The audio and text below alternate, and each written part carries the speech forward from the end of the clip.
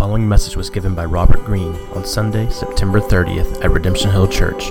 For more information about the church, visit us online at www.redemptionhill.com. Let me extend my welcome as well. My name's Robert. I'm one of the pastors here, and if you've been a guest the last couple of weeks, I promise I really am here. I've been gone for the last couple of weeks, and it's good to be back. My kids always ask me when I go away and travel, bring us back something. I don't think they expected me to bring back the flu. But that's exactly what happened. After 2.5 weeks of travel, lots of airplanes and lots of different places, my body finally gave in. And so they weren't pleased with that gift. But all is better now. So Philippians chapter 1, let's jump in. This is what we're going to do this morning. I'm going to read for us, and then we'll see what God has for us in His Word this morning. So Philippians chapter 1, let's start in verse 12. I want you to know, brothers, that what has happened to me has really served to advance the gospel, so that it has become known throughout the whole imperial guard and to all the rest that my imprisonment is for Christ. And most of the brothers, having become confident in the Lord by my imprisonment, are much more bold to speak the word without fear. Some indeed preach Christ from envy and rivalry, but others from goodwill. The latter do it out of love, knowing that I am put here for the defense of the gospel. The former proclaim Christ out of rivalry, not sincerely, but thinking to afflict me in my imprisonment. What then? Only that in every way, whether in pretense or in truth, Christ is proclaimed. And in that I rejoice. In that I rejoice. If you were with us when we began this series, you may remember that we talked about the fact that many scholars, many commentators often call the book of Philippians Paul's referendum on gospel joy. Short letter, short book, 4 chapters, 108 verses, 17 times Paul talks about joy. Or talks about rejoicing, responding, reacting out of a joy. In this, Paul says, I rejoice. Joy is essential to the Christian life. Joy is essential to the Christian life. Now listen with me for just a minute, a big picture summary of what the Bible has to say about this joy as we go to see how the Apostle Paul in these circumstances can say that in this, all that he was experiencing, in it, he was able to rejoice. It can be said that the entirety of the gospel message itself from beginning to end is simply good news of great joy. You might remember in Luke chapter 2, the angel said, "Fear not, for behold, I bring you good news of great joy that will be for all the people." It's fair to say that becoming a Christian is finding a joy that makes you willing to forsake everything else. Jesus said in Matthew 13, the kingdom of heaven is like a treasure hidden in a field, which a man found and covered up. But then in his joy, he goes and sells all that he has to buy that field. Throughout the Bible, as God continues to disclose to us in His Word, His nature, His character, His essence, we find over and over again God helping us to see that He Himself is our joy. The psalmist says in Psalm 43, I will go to the altar of God, to God, who is my exceeding joy. Jesus' aim in all that He taught was the joy of His people. John 15, Jesus says, these things I have spoken to you, that my joy may be in you, and that your joy may be full. Joy is what God fills us with when we trust in Christ. Paul told the church in Rome, may the God of hope fill you with all joy in believing. Joy is the fruit of God's Spirit within us. Paul reminds the church in Galatians, the fruit of the Spirit is love and joy. Joy is the aim of everything that the apostles did and all that they wrote. 2 Corinthians chapter 1, Paul says, it's not that we lord it over your faith, but we work with you for your joy. Gospel joy, joy rooted in God himself, is a joy that outweighs every other earthly joy. The psalmist said in Psalm 4, you have put more joy in my heart than they have when their grain and their wine abound. In John chapter 16, Jesus reminds us that if our joy is indeed rooted in God, it is a joy that can never be taken away from us. Jesus said, you may have sorrow now, but I will see you again, and your hearts will rejoice, and no one will take your joy from you. The challenge when we talk about joy, when we look at scriptures like that, even when you read or when you hear someone talk about this wide-ranging scope of joy that God created us for and that God intends for us to live in, the challenge and the question that we always wrestle with is, do I really believe it to be true? Do I really believe this to be true?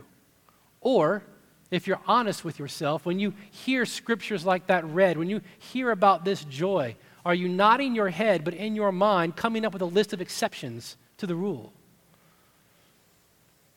I remember very vividly telling God, in case I thought he had forgotten, that I had been a faithful teacher of the word. At least I felt like I was being a faithful teacher of his word, that I had worked for a church and not taken a salary for it, that I was doing all that I could to see people come to faith in his son, and reminding him of all these things. I had to ask him, why then were you taking our son from us?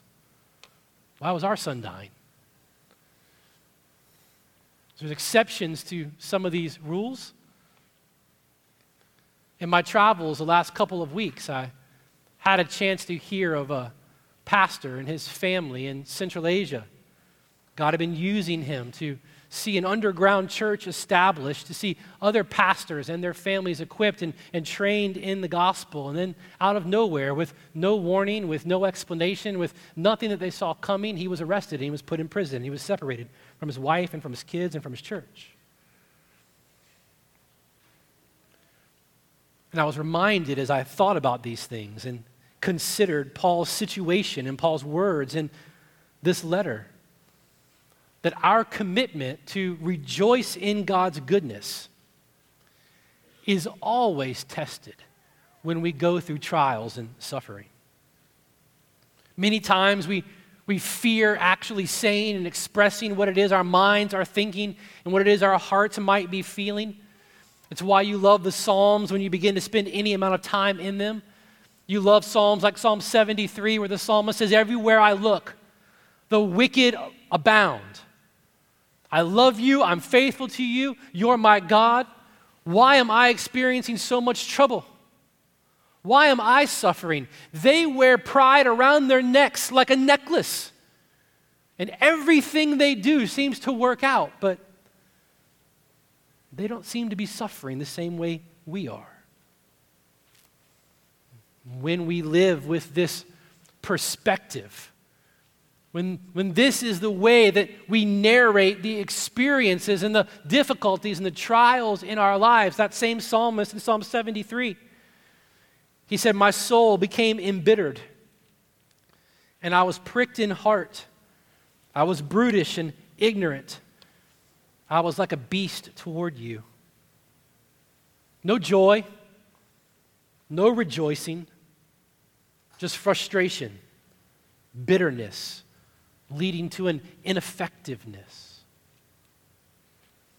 Friends, when we find ourselves in this particular place, when we find ourselves recognizing those same feelings and those same thoughts, something has to change. See, this is the very place that Paul knew this church was on the edge of going to.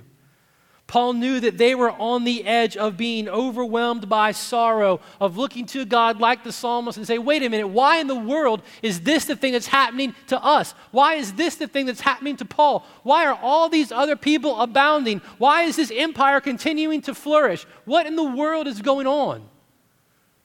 Paul knew where they were and the perspective that they were living with. Why? Because he was in prison. I want you to know, brothers, that what's happened to me, he knows they're on the edge of sorrow and despair because of what has happened to Paul.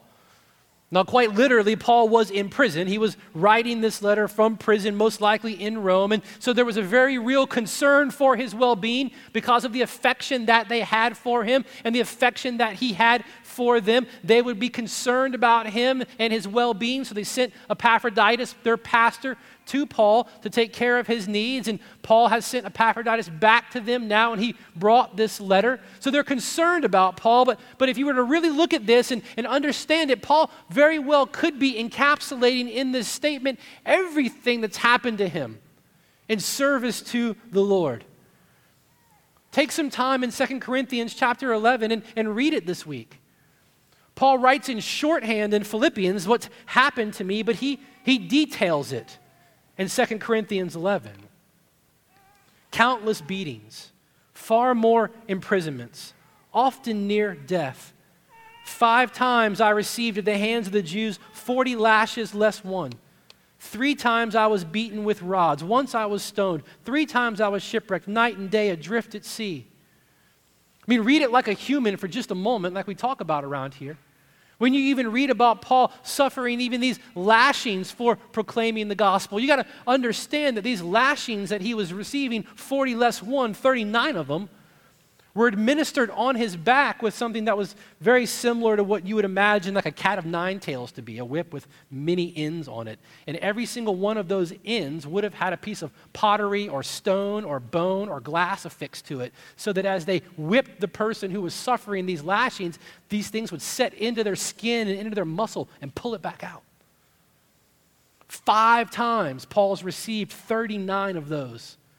Beaten with rods on top of that. Read it like a human. In his entire ministry, the Apostle Paul has probably never had the space for his back to ever even heal.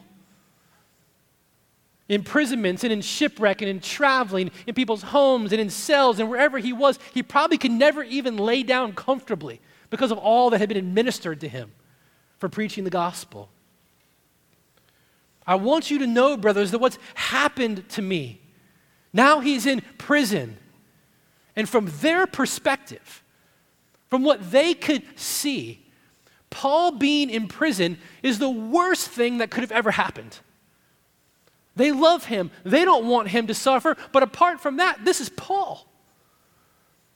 This is the great evangelist. This is the great church planter. This is the apostle to the Gentiles. This is Paul. Did God just turn his head for a minute? Did God just glance over at something else while this was happening and miss it? Friends, when you and I begin to feel like we're going through different circumstances and situations, and maybe God just checked out for a minute. Maybe he just turned his head. Maybe he hasn't been able to notice what's actually going on. When we feel like we're in those situations, we have a decision to make. Will we trust our own perspective, or will we trust that God looks at things from a different perspective? And that from his perspective and in his goodness, he is the one who never forsakes his promises. You see, here in this letter, Paul is fighting for their joy and for God's glory. And to fight for their joy, Paul is going to help shift their gaze. He's going to help them change the perspective through which they are looking at these circumstances. Because here's the thing, if joy is essential to the Christian life, it means that in all things, joy must be possible. And Paul wants to help them see that the sure foundation of our joy is not the goodness of our day. It's not found in the goodness of what we are experiencing. The sure foundation for our joy is found in the goodness of our God. Listen to what he has to say. I want you to know, brothers, that what has happened to me has really served to advance the gospel. It's as though Paul's saying, I know how things look. I know how you must be feeling. I am well aware of what other people are saying about me and about what's happening, but here's what I need you to know. Here's what I want you to know. Regardless of how things look from our perspective, I'm rejoicing. Regardless of how things look and what we see and what you're hearing, I am responding to it all out of joy. I am living out of joy. Why? Because in the goodness of God, he's keeping his promises. Specifically, even now, the gospel is advancing through this. It's as though he's writing to these people that he loves and he's saying, friends, my joy, it's not grounded in the circumstances of my day. It's grounded in the goodness of my God and King. You've got to lift up your eyes. You need a new perspective. Paul knew something to be true, and he had taught it to this very church at some point along the way. He knew what Jesus said in Matthew 24:14 was certain. Jesus said, this gospel of the kingdom, this good news of the kingdom of God, of my reign and of my rule, this good news of God's grace through me, this good news of the kingdom of God will be proclaimed throughout the whole world as a testimony to all nations, and then the end will come. Paul knew in God's goodness he was going to be faithful to his promise. And knowing the goodness of God and being able to taste and see that the Lord really is indeed good, Paul was able to have a different perspective on what he was enduring. And listen to what he says. What's happened to me has really served to advance the gospel, so that it has become known throughout the whole imperial guard and to all the rest that my imprisonment is for Christ. You see, when Paul was in prison in Rome, when he was writing this letter, he wasn't chained to a wall. He wasn't chained to a post. Paul was literally chained 24 hours a day, 7 days a week to a member of the royal guard, the Praetorian Guard. Historians say the Praetorian Guard was comprised of between 8,000 and 9,000 special elite guardsmen who had a particular role with the Roman emperor. 24 hours a day, shift after shift, man after man, Paul was chained to one of these soldiers. Everywhere he went, one of these soldiers was with him. And all day long, whoever was with Paul would hear the good news of God's kingdom from him. All day long, 24 hours a day, man after man, shift after shift, Paul would tell them and help them to see that just like him, they too were born in sin and guilty of treason against the real king. Paul would teach them about King Jesus and his reign and his kingdom and his rule.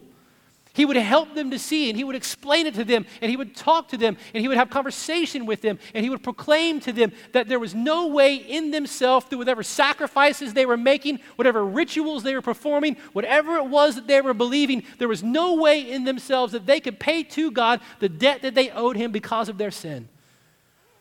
That everything that they were doing at best was an effort at trying to justify themselves. And Paul would tell them every single day that there was indeed good news. For those who saw their sin in light of God's holiness and justice, that with this God, our only hope is not in ourselves, but in someone else's righteousness being given to us. And Paul would have constantly been telling them and teaching them and talking to them about Jesus, about his perfect life, his sacrificial death, his victorious resurrection. And day after day, Paul would have been urging them to repent. You see, friends, Paul could rejoice because from this eternal perspective, he understood that his suffering gave him strategic opportunities for the gospel. And the same is true for you and I.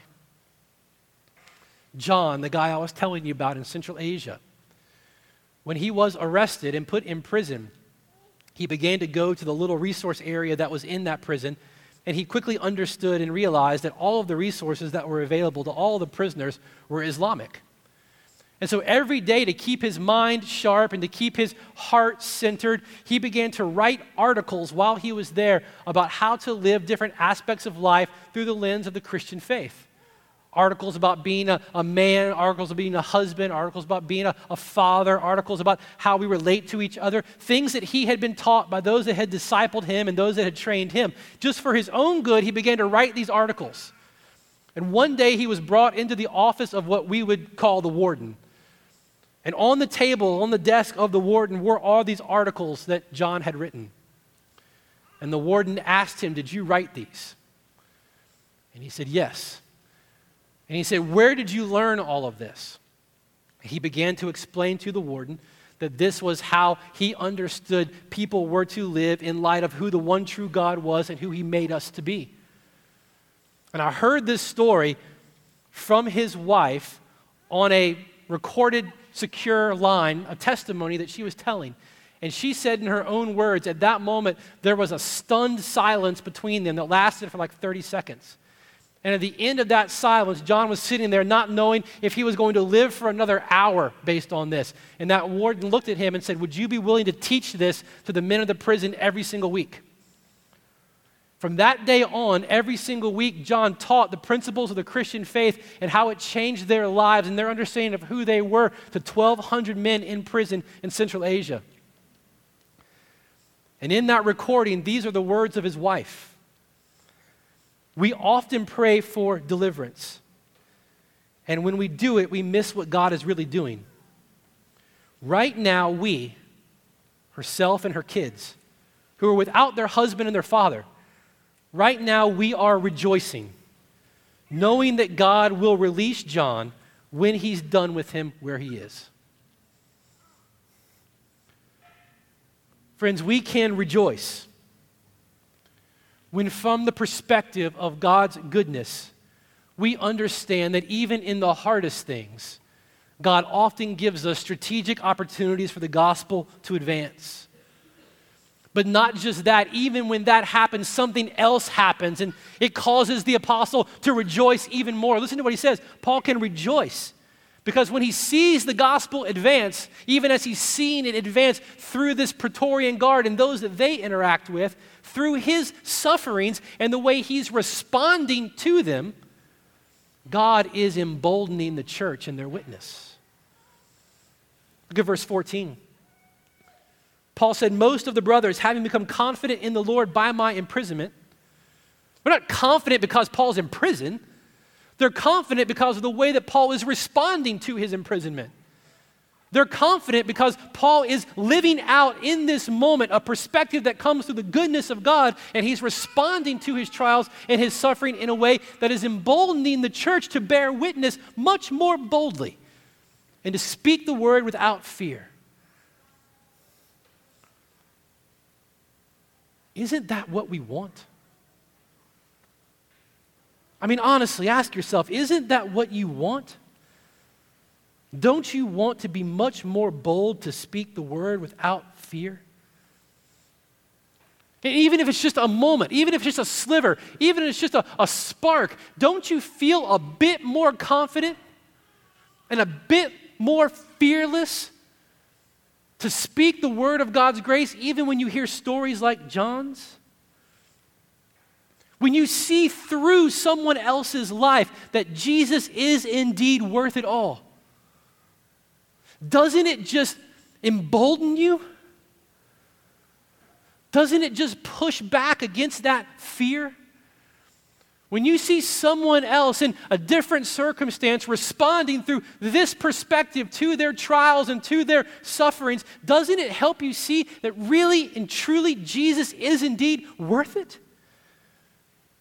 Friends, without this, you and I can become so stifled and dulled by the comforts of our own culture.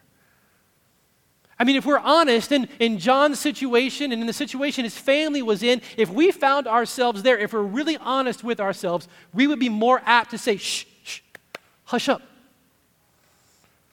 Quit saying those things. Quit doing those things. It'll screw it up for the rest of us.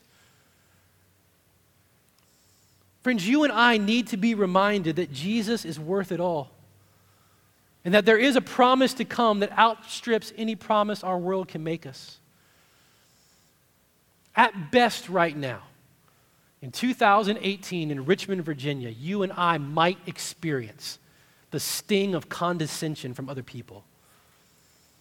But in the majority of the world, the stakes are much higher.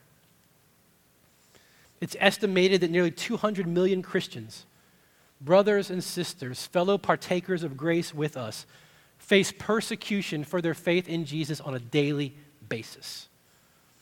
Something far greater than the sting of the condescension of the person in the office next to you.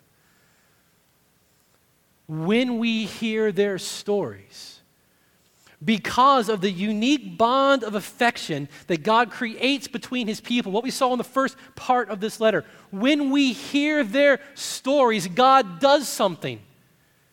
God drives us to a desire to pray for them, the way the Apostle Paul was praying for this church, but at the same time, their stories shout to us of a confidence in the Lord, and it emboldens our witness. It emboldens us to do things without which we may not have the courage to do, like sit down and look at our lives and look at our priorities and look at our values and wonder, what are the things that are shaping the decisions that I'm making? How are these decisions and these priorities that shape us communicating to a watching world that we have tasted and seen that he is indeed good? How are our priorities and our values that are shaping the decisions we make in life and how we live our lives as Christians and as families and as a church? How are they communicating that we believe that God has put more joy in our heart than when our portfolios abound, than when our kids make us look good, than when our houses and our lives are Pinterest perfect? That he's put more joy in us than anything else. Paul can be in chains and rejoice. Not because he's a masochist, not because he likes pain. He can be in chains and rejoice not because his day is going well. It's not because of the goodness of his circumstance. He can be in chains and rejoice because of the perspective that he has on them, shaped by the goodness of his God. Like he told the church in Corinth, he can be sorrowful yet always rejoicing. Yes, there's sorrow. Yes, the lashes were real. Yes, they hurt. Yes, the betrayal hurts. Yes, the pain is real. I can be sorrowful, yet I can always be rejoicing because this joy is grounded in the goodness of God, and it can't be taken away from me. And God has promised in his goodness to work through all of these things for my good and for his glory. See, Paul understands that it's in these moments that we actually get to taste the weightiness of the joy that God has created us for, the joy that God has given us in himself. Everything else is like cotton candy, fluffy and soft, instantaneous, and then gone. But it's in these moments in particular that God gives us the gift of being able to taste the substance and the weight and the eternality of this joy. It's not thin and airy. It's rooted in the fullness of who he is. But here's the thing. It wasn't just the Roman government that was causing Paul pain. Paul was suffering at the hands of his fellow proclaimers of the gospel. I mean, honestly, if you even hear of Paul's imprisonment, you hear of Paul's sufferings physically, you may think, well, I can endure some things. And I don't know that I would lose my joy in that, but if there was a cause for us to let go of our joy, suffering at the hands of those that we've committed ourselves to and are supposed to love us, that might be one of the greatest causes for a loss of joy that we could imagine. And listen to what he said. Look at verse 15. There are those that are preaching Christ from envy and rivalry, while others are doing it from goodwill. The latter do it out of love, knowing that I'm put here for the defense of the gospel. The former proclaim Christ out of selfish ambition, not sincerely, but thinking to afflict me in my imprisonment. Now understand this. Paul's not talking about heretics. Paul's not talking like he was in the letter we read about to the church in Galatia, where he was talking about those who were coming in and preaching an entirely different gospel, leading the church astray, on the edge of shipwrecking their faith. No, these were people that were preaching the real Jesus and the real gospel. But they were preaching it from a position of envy and rivalry and selfish ambition. And how they were preaching it and what they were saying, in some way and in some measure, they were trying to afflict Paul, stick it to Paul while he was in prison. But here's the thing, Paul doesn't tell us why they were jealous. Paul doesn't dive into motive at all. There's a tremendous grace in Paul's silence here. Of course, he was hurt by what they were saying. Of course, there was sorrow in his heart because of what was happening. But he doesn't dwell on it. He doesn't gossip about them to this church. He doesn't say something to damage their reputation in the eyes of this church. There's no naming and shaming going on from Paul in this situation. Later in chapter 3, Paul's going to say about himself, not that I have already obtained this or am already perfect. Paul knew that he was still a work in progress. There were those, Paul knew, like he said in verse 16, that knew him and loved him. And there were others that knew him and worked with him and didn't love him. Paul knew himself. Because of this, he's not crying that these were stifling his effectiveness or squashing his potential. He could have easily argued about being kept from doing the very thing he felt called by God to do. He could have said, here's my point, here's my agenda, here's what God said, here's how it's supposed to be done. He told me to go do this, and now I'm not able to do it. He wasn't saying that at all. Through the lens of God's goodness and his faithfulness to his word, Paul said they're preaching the real Jesus. I may not like why. I may not even like how. But I do know that God has put his treasure in clay pots with cracks all over it, just like me. And God uses them for his glory. So here's what I want you to know. That's what he said. Here's what I want you to know. In every way, whether in pretense or in truth, Christ is being proclaimed, and in that I rejoice. One writer said differences of personal like and dislike must ever remain in the church. Different stages of sanctification must ever mark individual Christians and groups of Christians on this side of glory. What he just said on this side of glory is that you're going to think it should be done one way, and you're going to think it should be done another way. On this side of glory, you're going to say worship should look like this, and you're going to say worship should look like this. On this side of glory, you think discipleship should be done this way, and you think it should be done this way. On this side of glory, we're at this level of maturation, and you're at this level of maturation. On this side of glory, God has put us together, and it's going to have to stay this way. And he said these things must be accepted. And as far as unity is concerned, they have to be set on the side. There is but one essential. In its broadest statement, it's agreement in the truth. In its inner essence, it's agreement as to what constitutes the saving message or the gospel, what we tell the world about Jesus. Lacking this, we can look for vain for unity. Having it, we have the one thing on which Paul here insists, and which the remaining single point of insistence throughout the New Testament teaching on the church is the Jesus of the Bible being proclaimed in the church and through the people? Is he being proclaimed as God and man? Is he being proclaimed as pre-incarnate, incarnate, and exalted? Is he being proclaimed in his state of humiliation and glory? Is he being proclaimed in his office as prophet, priest, and king? Is he being offered as the only Savior, the one name by which all must be saved, the Lamb who takes away the sins of the world, so that there's no need for the silliness of purgatory and praying saints? This writer is in a Catholic country. Is Jesus being proclaimed as all sufficient? If so, in light of the various disagreements, the various expectations, the various preferences, the various likes, the various levels of maturation and sanctification, if he's being proclaimed as the real Jesus, in this I must rejoice. God is advancing his gospel through it.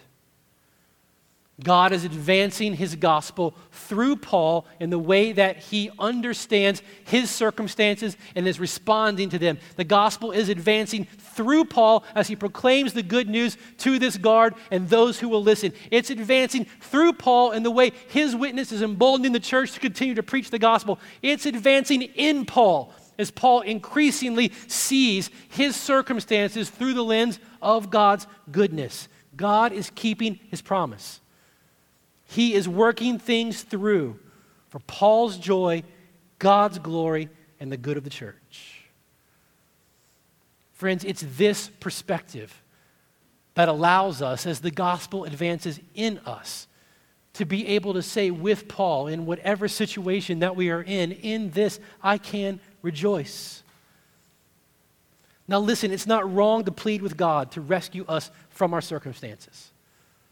Paul will say later to the church in Corinth, 3 times he pleaded with God to remove from him this thorn that God had given him.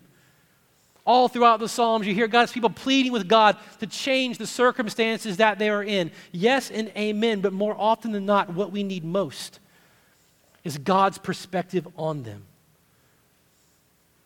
John's family in Central Asia, his wife, his kids, they get down on their knees together every single day and they pray to God for John's release. But in the advance of the gospel, they rejoice. A day doesn't go by in our family that we don't miss our son.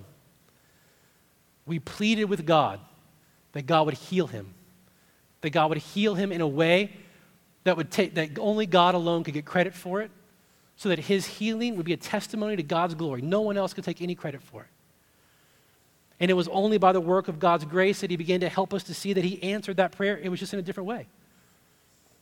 Quite honestly, I think it's fair to say that looking back over the last 11 years since he died, I'm not sure that Redemption Hill would actually exist if we had not gone through that. And in that, I can rejoice. In that, we can rejoice. Our joy won't be perfect in this life. There are going to be sorrows and angsts and anxieties. Yet even here in those things, God gives us little tastes. We get a chance to sample the sweetness of the indestructible joy that can never be taken away from us. Peter wrote to the church in his first letter and he said, though you don't see Jesus now, you believe in him and you rejoice with joy that's inexpressibly wonderful and filled with glory. Friends, through the lens of the goodness of God, as God gives us his perspective on things, as the gospel advances in us and we're increasingly able to see the circumstances that we are in from an entirely new lens, we too, like Paul, can say, in this I rejoice. From our limited perspective, from the limited eyes of those who were there, as Jesus hung on the cross, beaten and shamed and dying, what looked like utter defeat and failure, from God's eternal and glorious perspective, only served to be the ultimate catalyst for the joy that we were created for. This morning, as we get the privilege to respond to God's word together, as we prepare to respond specifically by receiving communion, I want you to do it this morning being reminded that the goodness of God is the sure foundation for your joy. That in him, even now, wherever you are, you can indeed rejoice. He has promised to work all things together for your good and his glory. And the burden of your joy, the burden of your indestructible joy is not yours to carry. He has taken that burden on himself And that, my friends, if nothing else, is worth rejoicing in. So let me pray for us, and then together we will continue to respond. Father, we thank you this morning that you, not something that we manufacture, not something that we can create, not something that's dependent upon our situations and our circumstances, but you are our joy. I know myself. I know my emotions. I know my thoughts. Lord, I pray for all of us this morning that you would do the miracle that only you can do. And we pray with David, please, Lord, return to us, restore to us the joy of our salvation. Lord, give us increasingly today, tomorrow, and the next day your perspective. Help us to see through the lens of your goodness and your faithfulness, that we would be able to say with Paul, in this today and in this tomorrow, I rejoice. Not because of the goodness of the circumstance around me, but the goodness of the one in whom I trust and in whom I love and who holds me in his hand. Lord, we ask this morning that you would do that very thing in Jesus' name. Amen. You've been listening to a message by Robert Greene given at Redemption Hill Church in Richmond, Virginia. For more information on the church and to hear other messages, please visit us online at www.redemptionhill.com.